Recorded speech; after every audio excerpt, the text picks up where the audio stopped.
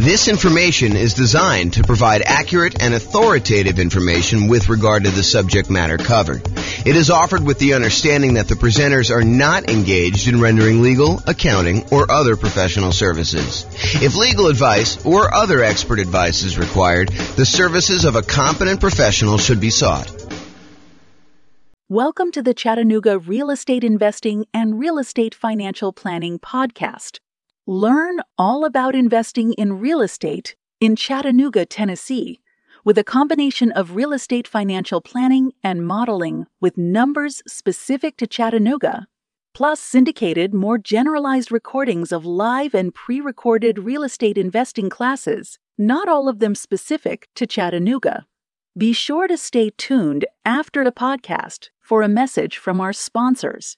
Well, good morning and welcome, everyone. I am James Orr, and we got a very special class today. This is part of the series on improving cash flow. And so today we're going over improving cash flow when considering your real estate investing strategy. When you're thinking about which strategy you want to use, how do we improve cash flow when we're trying to decide whether we're doing traditional buy and hold or short-term rentals or house hacking or nomading or whatever we're trying to do there. So all of the things we're going to discuss today have to do with choosing your existing real estate investing strategy. And this is, as I mentioned, part of the series we're doing. And so we've already covered how to improve rental property cash flow when we are searching for properties. That was covered in a previous class. So if you want to see about all those different strategies, go watch that class. We've also covered all of the different strategies of the largest section, the one that has the most ways to improve cash flow. And that was the financing section. Today, we're covering this, how to improve cash flow during the improved strategy phase. So we'll talk about these different options. And then we've got some future classes coming.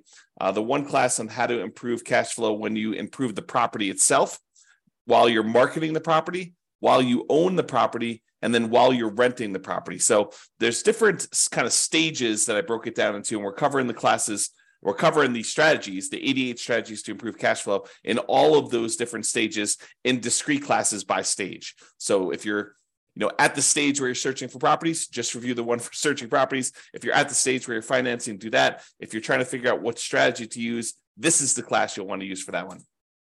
Okay. So when we're thinking about improving cash flow is really made up of how much income you have coming in on the property, all the different sources of income, especially the rent, but then also things like laundry or renting out different parts of the property, or maybe you add in additional services like landscape service or internet service or things like that nature. So there's different strategies of rent or different sources of income like rent, and then all of the other sources of income you have in the property, minus, in order to get cash flow, you have to subtract out all your different expenses. And your expenses are, your mortgage payment, taxes, insurance, maintenance, property management, vacancy, like all of those different things are expenses. And so when you think about how do you optimize, how do you improve cash flow on property? Well, it really consists of two different parts. How do you maximize the income you have on a property? And then how do you minimize all of the different expenses? And a lot of the things we're going to be talking about here today in this class have to do with maximizing income. Although a couple of them have to do a little bit with minimizing expenses, the majority of them are maximizing the income on it. So be sure to consider the impact of both income and expenses and the additional work involved and the value of your time when you're considering all of these different strategies to implement. Because some of the strategies, as you'll find out, they are significantly better cash flow, but they also require a lot more of your time and effort in order to implement them. So just kind of keep that in mind. All right, since we're talking about strategies, this is the list of the different strategies that we've broken out for real estate investing. So I'm not going to cover these because this is going to be covered in its own separate class. However, this is the list. So I'll just run through the titles and you can kind of research these if you want to dig deeper. Buy and hold, real estate investing, buying a property and renting it out and holding onto it for a long period of time. The nomad strategy, buying a property, moving in as an owner-occupant, living there for at least a year. It's a requirement of the lender. Usually do this because you can get very low down payments or nothing down payments, and you get improved interest rates, which could lead to some improved cash flow on a property. So you go move into the property, live there for a year, then you convert the property that you just lived into for at least a year into a rental. You buy another property to move into, and you repeat this process until you have as many rental properties as you desire. So that's the nomad strategy. House hacking, which we'll cover a little bit today, because it's one of the strategies we're going to discuss. That is renting out any part of a unit that you're living in. The most common example is you buy a duplex, you rent out one side of the unit, and you live in the other. But it could just be renting out, the property to roommates. You buy a single family home with 4 bedrooms, you live in one of the bedrooms, you rent out the other 3 or even just one, and that is considered house hacking. And there's some variations on that, which we'll talk a little bit about today as well. The BRRRR strategy: buy a property, rehab a property, rent a property, refinance it, and then repeat. So there's the buy, which is the B, and then all those different R's: rehab, rent, refi, and repeat. So all the different bars there for BRRRR. And that's a strategy for being able to buy properties and leave very little or no money in the ideal situation. Most of the time, it's leaving a little bit of money in the deal so that you're able to acquire properties with little down. And then all the quick turning, flipping properties, and then wholesaling and wholetailing. Wholesaling is basically selling your contract in a property to another investor. You find a really good deal and you sell to an investor, and you get a fee for doing that. All the creative financing stuff: buying property subject to, lease option, lease purchase, rent to own, owner financing, agreement for deed, contract for deed, loan assumption, like all of the creative different strategies for financing properties. Those are different strategies. And then partnerships and syndications: if you're going to get together with one or more other folks who want to invest in real estate with you, then you can kind of structure those in various different ways. And then tax liens and tax deeds: whether you are investing in a lien against a property with the hope that the property is, they either pay you a return on it, or in the event that they don't pay you the return, then you can actually foreclose the property and get ownership of it. And then real estate investment trust, which I don't usually cover, but I include it to be all inclusive, to kind of be comprehensive here. That's that. So these are the different strategies. And you'll see that we're talking about using different strategies here today when we talk about how to improve cash flow. All right, so here's the list. Different ways to improve cash flow when you're thinking about the different strategies you can use as a real estate investor. So one of the different ways you can kind of improve this is to change the term that you're renting out properties. So I think a lot of people think about investing in real estate as you buy a property and you rent it out, and you rent it out to a tenant, and there's a year-long lease in place. And maybe the tenant renews for another year, and you kind of keep doing that, or maybe they leave early because they got evicted or they can't pay their rent anymore, and you kind of shorten the term in that way. But you could deliberately choose to rent out properties monthly or weekly or nightly, like a vacation rental. So changing the term of the rental can improve your cash flow on a property. We'll talk about that a little bit. Or doing a totally different strategy, like a lease option, where instead of just leasing the property to a tenant, you decide you want to go after a tenant buyer, a tenant who also has the option or a contract to buy the property from you a year or 2 or 3 or 4 or 5 down the road, or 6 months down the road, whatever you negotiate as part of your term. Basically, they will lease the property from you, and then after they lease it from you for a period of time, they're going to buy it from you. And there's some advantages to doing that, which we'll discuss here in a minute. Or you could choose to do a specific niche. You could cater to a group of people who you know are looking to rent in your area.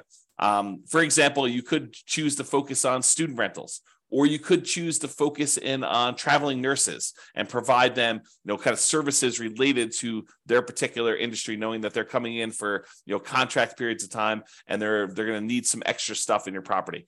Or you could cater to oil workers if you happen to live in an area that has a bunch of people coming into town to do work on the oil kind of stuff that they do. I don't even know what they call it. So you can cater to all these different niches, or you can cater to things like corporate rentals.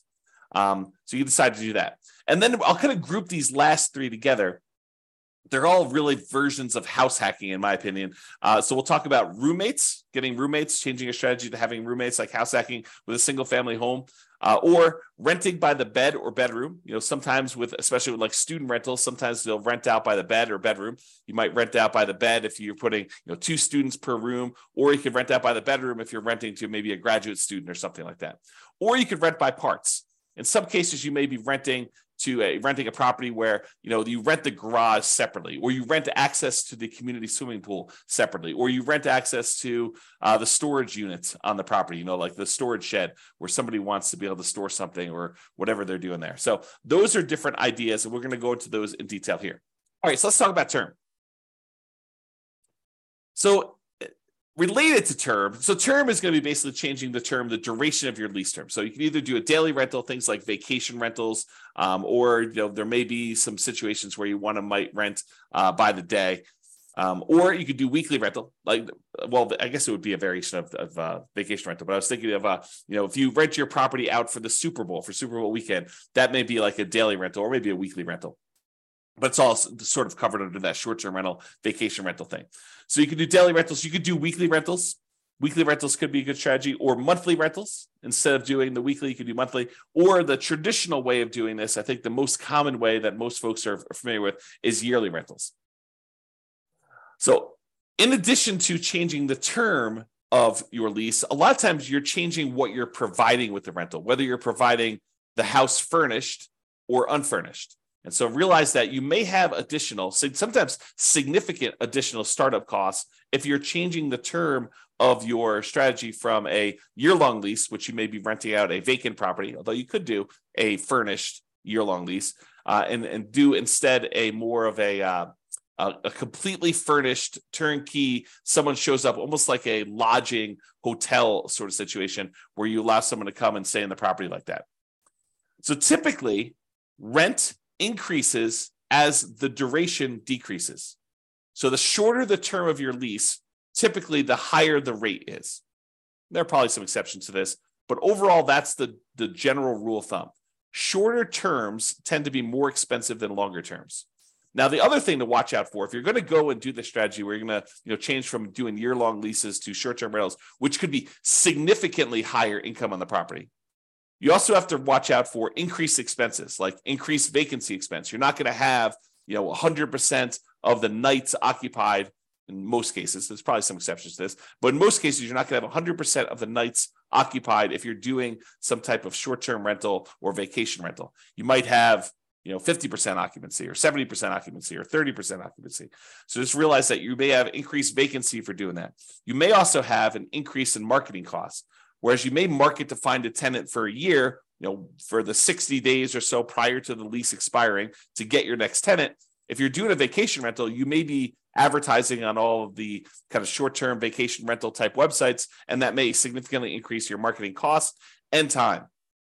And then also your management costs may be much higher. If you're doing short-term rentals, you may have a significantly higher cost to get the property ready for the next tenants, kind of like being in touch with the tenants, kind of doing your contact and making sure everything's ready to go for the short-term rentals. Things like that could be increased by doing a shorter term. And then finally, in some cases, the maintenance on a property on short-term rental could be slightly higher depending on how things in your property wear and what it costs for you to keep up with maintenance on the property for doing that.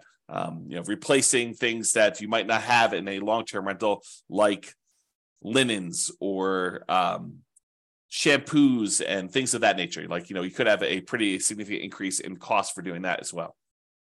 But in a lot of cases, not every case, but in a lot of cases, those costs are more than made up for by doing the short-term rental. So this class, by the way, is not intended to be like, this is how you do short-term rentals. This class is intended to be like the overview of how do you improve your cash flow and things to consider, then go research. If you're interested in doing short-term rentals, you want to go dig into that particular strategy to become an expert at that particular strategy. Okay. All right, let's talk about lease options. And when I say lease option, I'm talking about the whole kind of like rent-to-own family. Lease option, which is a lease with an option contract. Lease purchase, which is a lease with a purchase contract. Rent-to-own, which is a generic way to describe these, or lease to own, which is another generic way to describe these. So like I'm talking about that whole family when I say lease option. So I'm not specifically calling out lease option. I'm using it generically. Okay, this tends to provide the lease with option where you find a tenant buyer who wants to lease the property from you with the intention of buying it from you 3 months, 6 months, a year, 2 years, 5 years down the road. It tends to provide exceptional improvement in cash flow in markets where the cost to buy is significantly higher than the cost to rent. In other words, where the price to rent ratio is less than ideal. So if you're in one of those markets where it's really hard to make cash flow work, putting a reasonable amount down because the cost to buy a property is so much higher than the cost to rent a property, this could be a great strategy for you to consider. If you think about it, and I'll just name some numbers here. Let's say in your marketplace, if you were to go try to buy a property, the mortgage with taxes and insurance and everything on it is close to $3,000 a month. But rent on that particular property is, low 2000s, 2,200, maybe 2,000 even, maybe 2,400. But there's a significant difference between what a property would rent for, and even if you put 20% down or 25% down, what the property would cost you to buy. If you're in a market like this, lease option could be an interesting strategy. Why? Because when you're talking to someone who is coming in, they're leasing the property with the intention of buying it later, you need to talk to them about what it's going to cost them to buy the property. So you get to, instead of just comparing rent to rent when you're marketing your property, now you get to discuss with them, this is what it would cost if you were just renting the property. If you were going to buy the property, though, it's going to cost you about $3,000 a month or $3,200 a month. And so rent is going to be a little bit higher than what normal rent is on this property, and you're going to be able to buy it later. And if they tell you, look, I can't afford a $3,000 a month payment, what they're telling you is, I'm never going to be able to buy this property. I can't afford a $3,000 a month payment to buy it. So you're setting them up for failure if you try to put a tenant buyer in a property where they tell you up front that they can't afford what the payment's going to be when they go and finance it. If the only way they can afford the property is when they're renting it, then they're never going to be able to afford the property. Now, there's exceptions to this, right? Like someone comes into a windfall of some sort and they're able to get a big enough down payment where they could buy it all cash and they no longer have a monthly payment, or they get a big enough down payment where they're able to do that, or they think the interest rates are going to go back down. I'm not sure I would be speculating on that, but there are some exceptions where that's the case. But if I would want to put a tenant buyer in a property, if I wanted them to buy the property, which I think I want to play win-win, right? You want someone to be in a deal where they can actually succeed through the process that you're helping them do. You want them to help them buy the property. You don't want to put someone in the property where they're never going to buy. So if you do want to do that, which I think you should, then you put them in the property and they need to be able to afford that monthly payment. And so now you could start comparing what the payment would be when they buy it to what the rent is. And maybe you're able to get a little bit higher than fair market rent for the option for them to be able to buy the property from you at some point in the future. Okay. And I'm very deliberately not going into all the details of, do you apply some of the monthly payment toward their purchase price or anything like that? These are all different things that you need to learn about if you plan on using this strategy, but I'm not going there today because we've got other stuff to cover. This is not intended to be a class on implementing lease options. There's separate classes on that if you really want to dig into that strategy. Okay. However, even if the monthly fee, the amount you're charging them monthly, was completely identical, right? You were able to get only the same amount you were able to get for rent as renting the property versus doing a lease option. You were only able to get that same $2,200 a month, whether you did either strategy. If that was the case, there are some significant improvements to cash flow from getting a non-refundable purchase deposit when the tenant buyer comes in the property. So even if the tenant buyer is only able to pay $2,200 and the tenant would normally pay $2,200, if you're getting for example, a $10,000 non-refundable purchase deposit, that would significantly improve your cash flow on the property. So for example, let's say they had a 3-year period in order to be able to buy the property, and you're getting from them a $10,000 non-refundable purchase deposit. Well, if you take that $10,000 and you kind of spread it out evenly over a 3-year period, it's almost like getting an extra $250 more per month in cash flow. Even though you're going to take that $10,000 in many cases, you're going to apply it toward the purchase of the property later. So you're trading some of the appreciation you were expecting to get in the property over those next 3 years in exchange for getting better cash flow in the meantime. You're doing some deal alchemy. You're trading future appreciation, the $10,000 of extra appreciation you would have gotten later on when they buy it from you. And you're saying, I'm going to apply that $10,000 towards your purchase. I'm going to take some of the profit I would have gotten at the end when they bought the property from me, and I'm going to take it up front as a non-refundable option fee, which does apply to the purchase price for them, counts as part of their down payment. But then you're also getting that, which if you spread it out over 3 years, looks like you're getting $250 plus per month in extra cash flow. So if you thought you were getting $2,200 a month, now you're really getting $2,450, which is significant in certain markets, right? So that is one way to look at the lease option. And then the other thing is, in general, I think it is true that if you realize rent is a range, right? Unless you have 100 identical properties that are all renting and they're all exactly the same, all the same views, all the same backyards, all the same amenities, all the same layouts, like everything is identical, and a tenant can go in and they've got 100 different ones to choose from. And the rents are going to be pretty much exactly the same for all of those.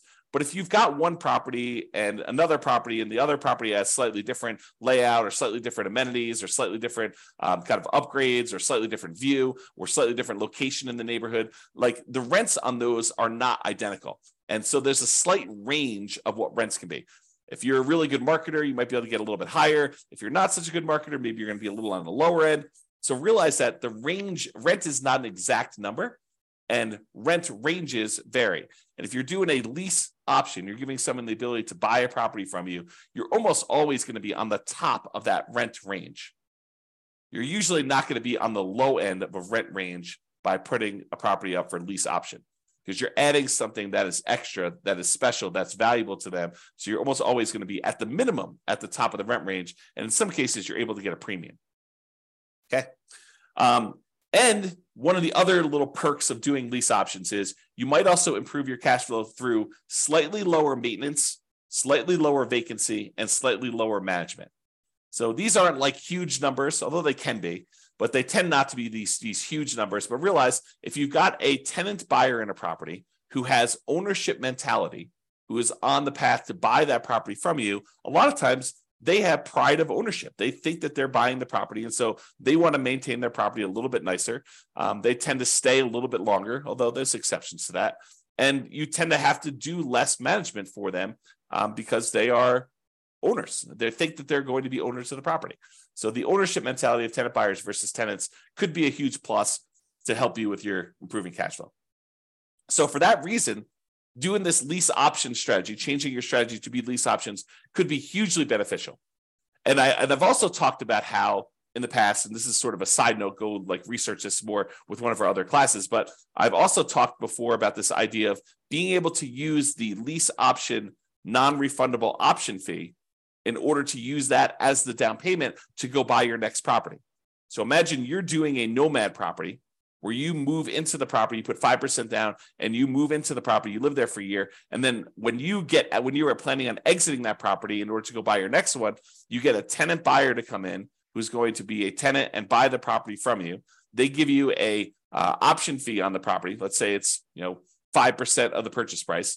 Then you use that option fee yourself to go put 5% down on the property that you're buying, and then you are able to buy your next property. The tenant buyer who is going into your old property provides you the down payment to go into your new property. So this could be a strategy to provide you with the down payments to continue your own investing strategy as well. All right, let's talk about niching.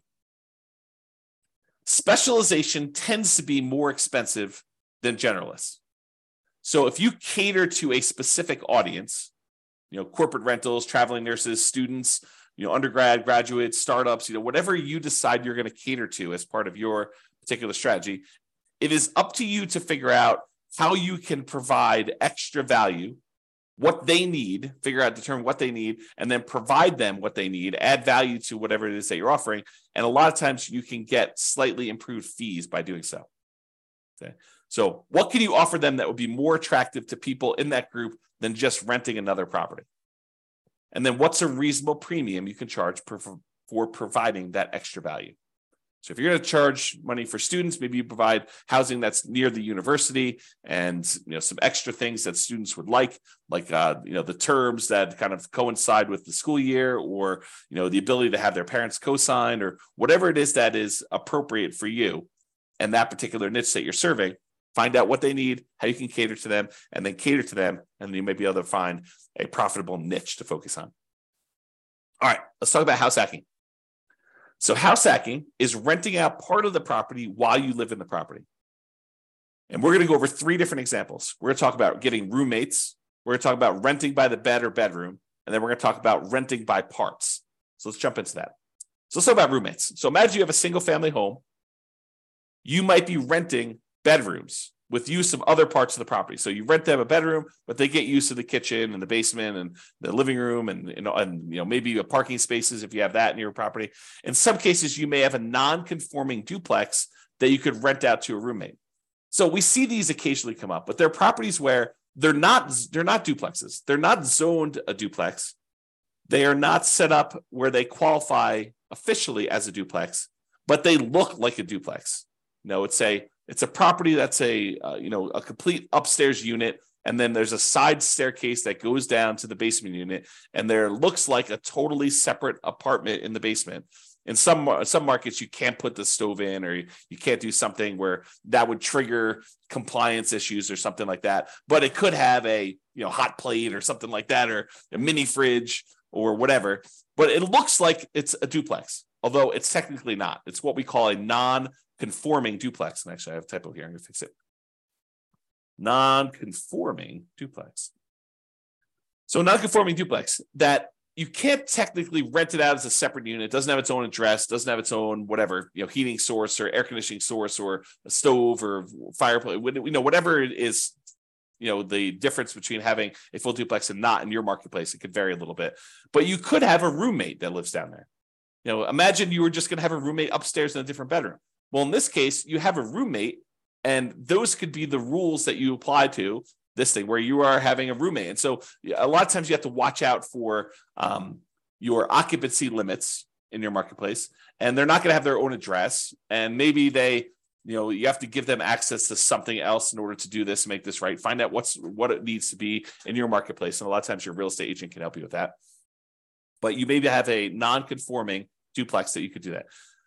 Or if you have a traditional duplex, triplex, or fourplex, you might be renting out the other units of that property, like actual conforming duplex, triplex, where they're legally considered duplexes, triplexes, or fourplexes. You might be renting out the other units. And in addition to that, some investors may choose to rent out the duplex, rent out the other units, or triplex or fourplex, rent out the other units. And then in addition to that, they may choose to get roommates for the property they're living in as well. Okay, so that is another option. So that's like roommates. And that could significantly improve your cash flow if you're thinking about that. Okay, rent by bed or bedroom. So in some situations, they might lend themselves well to renting out by the bedroom or even the individual bed. A lot of student rentals, they may do individual bedrooms, or they may do kind of by the bed, where you have two students per room. You have two beds in there, maybe two desks or something like that to kind of cater to the students. Or you could rent by parts. We talked about this non-conforming duplex, triplex, or fourplex, and be sure to check and apply with local occupancy laws to do that. But more unusual setups could also include like RV parking spaces for them to park their RV. So if you have lots of space in your property and it's set up for RV parking, you're allowed to do that with your HOA, then maybe you go ahead and you rent out the space for someone who wants to be able to park their RV there, and that could improve your cash flow on the property. Or maybe you own an RV that you have, or maybe it's a tiny home that you set up on the property, and you could rent that out as its own separate living unit on the property if your occupancy laws allow you to do that. Another common one is if you have a garage or storage units, you could rent out the access and use of the garage separately to somebody who has a car or like machine shop that they really want to have separately, and they don't have space in their apartment, and they want to just rent a private garage to be able to have their setup there so they can do that. It does not have to be, like, it's kind of key point here, it doesn't have to be a place where people sleep. It could be more of a commercial or recreational use type situation with these in order to get rent by parts. Another example would be use of the community pool. In some neighborhoods, by being a member of the HOA, you get use of the community pool. You may not want to use that. Maybe you get wristbands that'll give you access to do that. Maybe you maybe you sell the rights for a family to use your wristbands. Maybe make sure you check with your HOA to make sure this is legal. Or maybe it's use of the rec center. They've got a gym set up down there, or if somebody wants to have weekly meetings for their, whatever, their club, book club, knitting club, game club, whatever they want to do, and they want to have use of your recreational center, and you could rent out use of that by giving them access to your rights to do that. Okay. All right. So that's it. That is all the different strategies we talked about for improving cash flow when you're considering the strategy that you're using. So remember, optimizing cash flow is about maximizing income and minimizing expenses. I got another typo here. The strategy you decide to use will significantly impact the income and, to a lesser degree sometimes, the expenses you're likely to experience on a property. It is better, in my opinion, to take a more holistic approach and to optimize at the various stages we discussed earlier: the financing stage, the searching stage, the kind of like choosing your real estate investing strategy stage, when you're owning the property, when you're marketing the property, like when you're renting the property, all these different things. Kind of pick and choose and try to optimize as many of those different things as you can to improve your cash flow, especially in a market where prices are high, interest rates are high, and your rents are lagging. We need to do more things than we've done in the past. Cash flow has become more important than ever and harder to achieve than ever in a lot of ways. And so we really need to implement these 88 strategies that we have in order to improve your cash flow. All right, so that's it. This has been James Orr. I hope you've enjoyed class. I will talk to you soon. Bye-bye for now. With home prices up, mortgage interest rates up, and rents up, but not quite enough to counteract the higher prices and interest rates, cash flow on rental properties in Chattanooga is harder than ever. Book a call with the Real Estate Financial Planner to apply our proprietary 88 strategies to improve cash flow on your rentals. See the show notes for a link to schedule your call and improve your cash flow today. If you're a real estate agent, lender, or professional in Chattanooga that wants to help our real estate investor listeners, consider reaching out to learn about collaboration opportunities with this podcast. We'd love to add more value to our listeners by having you assist our investors buy, sell, and finance their real estate investments. See the show notes to schedule a call to discuss collaboration opportunities.